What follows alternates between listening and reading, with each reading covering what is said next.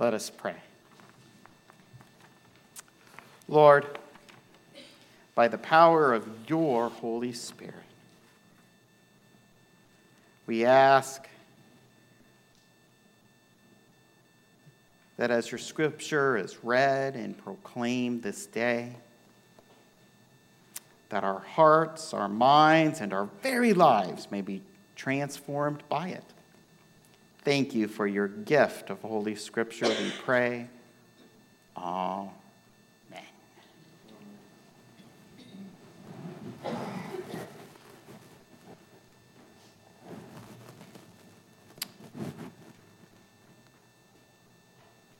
So I want you to picture with me the year 1998.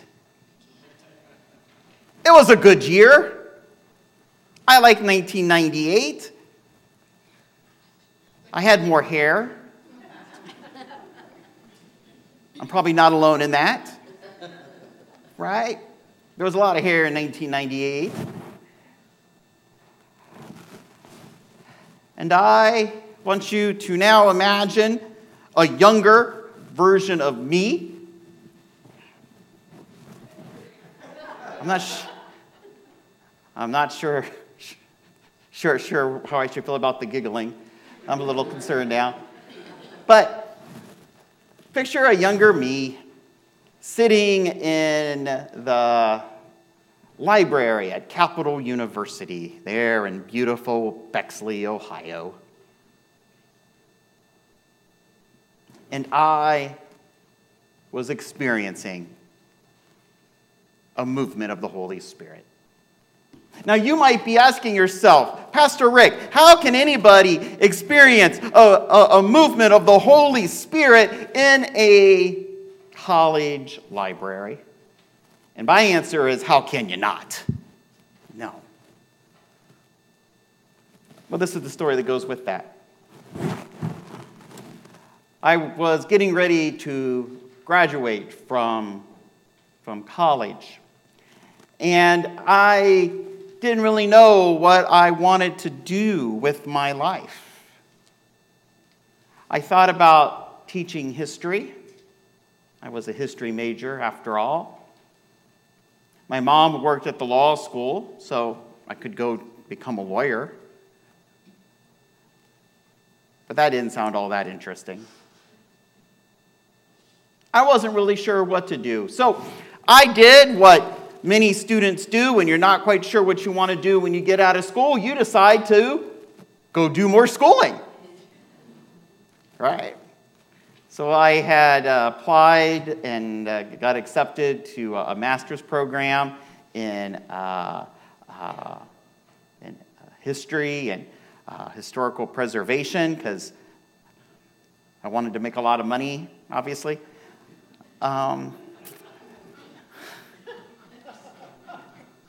I can tell because everyone who's laughing were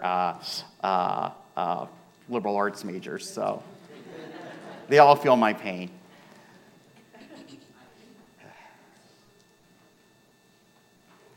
And in this process, my sister suggested that since I liked history, that I look into the church history program up at the Methodist Theological School, the Methodist Seminary here locally up in Delaware. And I thought, well, sure, why not? So I made an appointment to go up and get a tour. And when I went up there, the person who was giving me the tour misunderstood the program I was interested in. Instead of getting the tour for a master's degree in church history, I got the tour for a Master's of Divinity degree, which is the main degree they give. It's your 3-year seminary degree that gets you ready to do, well, this. And as I started on that tour and the person was telling me about the classes and the preparation for ministry, all of a sudden I felt a movement within me. There was no audible voice. Boy, do I wish there was an audible voice. Because I actually talked to somebody once who had an audible voice that said, you need to be a pastor. But I didn't have that. But boy, if I did, I could have gotten a lot of mileage out of that over the years in sermons. But I didn't. But it was a feeling, a knowing that this is what I was supposed to do. I had always been active in my local church. I had always, of course, believed in God and Jesus and the Bible and all that good stuff. Went to church every Sunday. Helped with putting on the contemporary service at my local church. But being a pastor never really had occurred to me. Yet I knew that is what I had to do. And everything else I had planned needed to be put aside. All of my other plans needed to be scrapped. I needed to follow this new path. And so here I am now, 1998, sitting in the library at Capital University, looking over the material from the seminary. And I could feel the Holy Spirit moving me, telling me this is what you must do. I didn't want to do it. Even though I do look pretty dapper in all of this. I really hadn't dreamed about this being a profession. But it was a movement of the Spirit.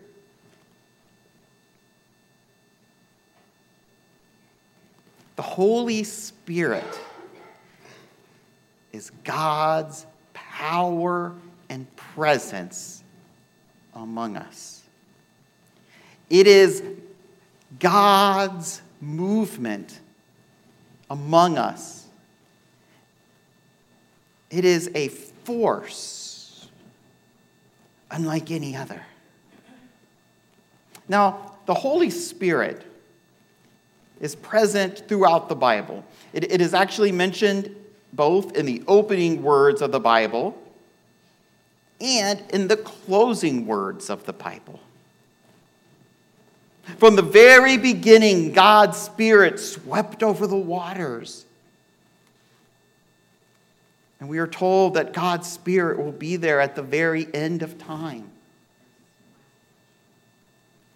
The Spirit is a part of the Trinity, if you will. It is that third part. Yet it is the part that is often most misunderstood or sometimes forgotten about. But the Holy Spirit, it's important. As I showed the kids just a little bit ago, without the Holy Spirit, the Christian life doesn't go. Right? The Christian life doesn't go. It is what moves us. It is what calls us. It is what empowers us, emboldens us. It is what leads us. It is what tells us that God loves us and gives us a sense of assurance. And it is also what tells us we are doing something we maybe shouldn't be doing. The Spirit of the Lord is all around us. Now, as United Methodists, we often don't talk that much about the Holy Spirit. We really don't. I mean, we mention the Holy Spirit, but we don't really get too much into the Spirit, if you know what I mean.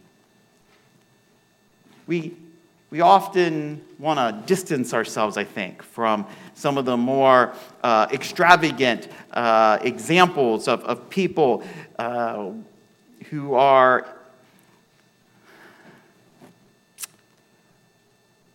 working with the Spirit.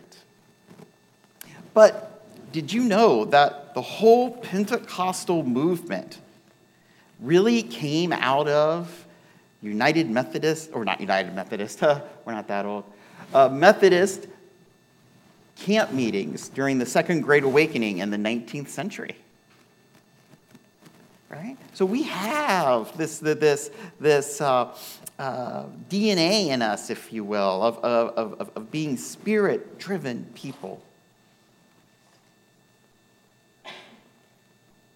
So real quick this morning, I want us to talk about how can we nourish the Holy Spirit in our lives? How can we have the Holy Spirit become more active in our lives? Well, the first thing is we have to do something. And that is, we have to participate in worship, and that includes regular Holy Communion. Because see, when we come together as the body of Christ and we worship together,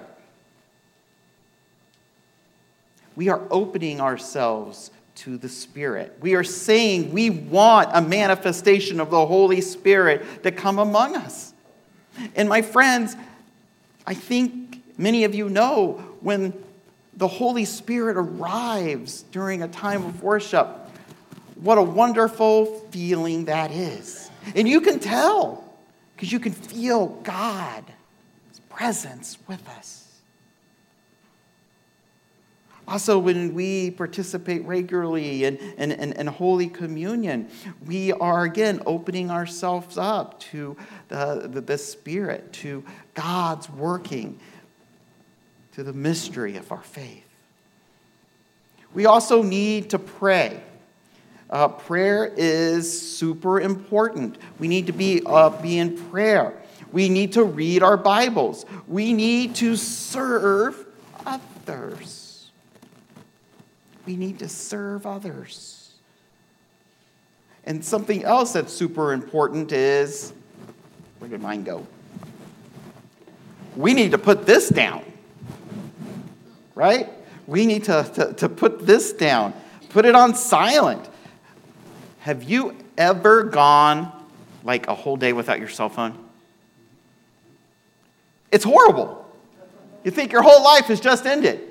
What am I going to do with this 5 minutes of free time because I can't watch a YouTube video?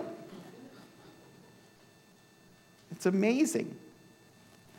Something else that really helps us to connect with the Holy Spirit is to simply be quiet and to listen to a movement of God. I want to do something with you here super duper quick. We are going to do a quick experiment here. Now, no cheating, no looking at your phone or your watch. We are going to be silent, and then I'm going to ask you how long we were silent for. Ready?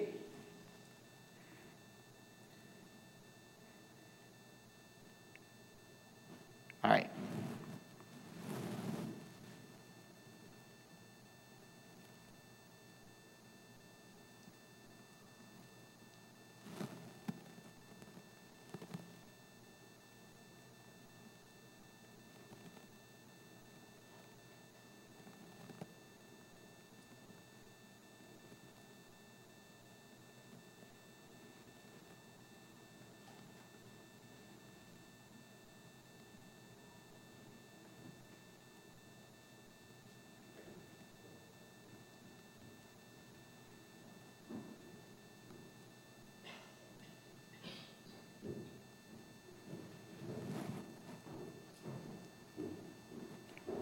All right.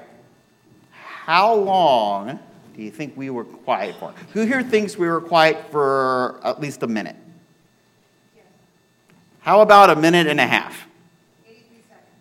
83 seconds. Oddly,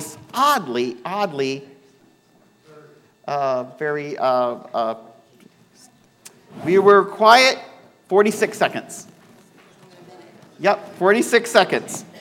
It's amazing, though, how how over the last few years, researchers have found that our attention spans are getting shorter because of all of the electronics, and how just like a minute of quiet seems like forever now, right?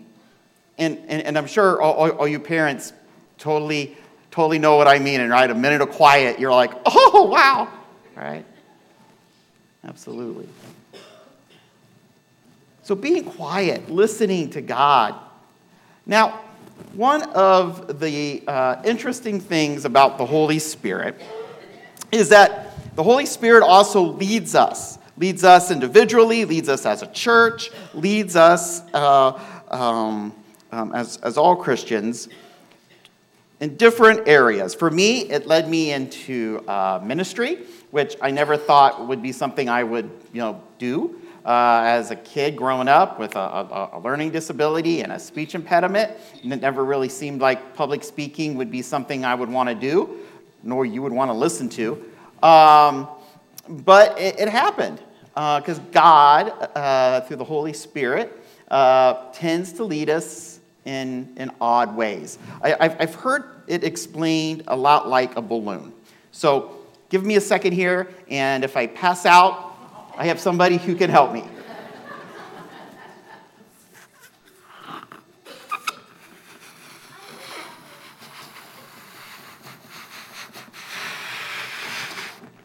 I need to do some more cardio.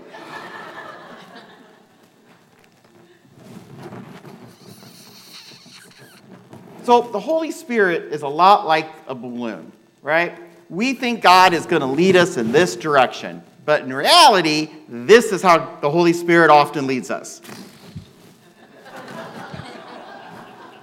Right? And half the time, you don't even know where it landed or it hits Terry in the head. Right?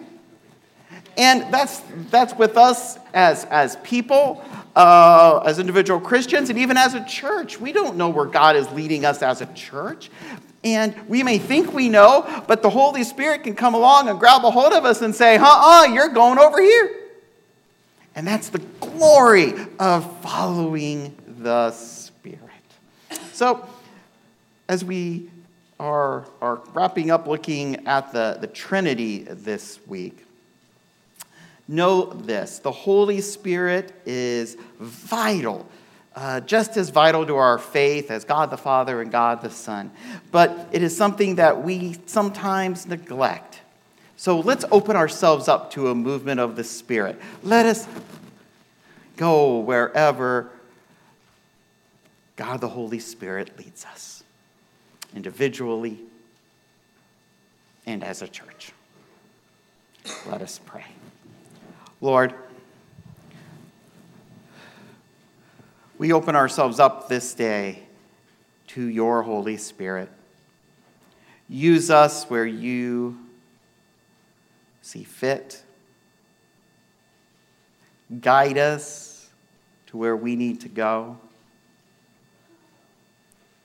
We ask, Lord, that the Holy Spirit would comfort us in our times of worry and fear and loneliness. Thank you, Lord, for giving us the Spirit, the advocate, our companion on this journey called life. Amen.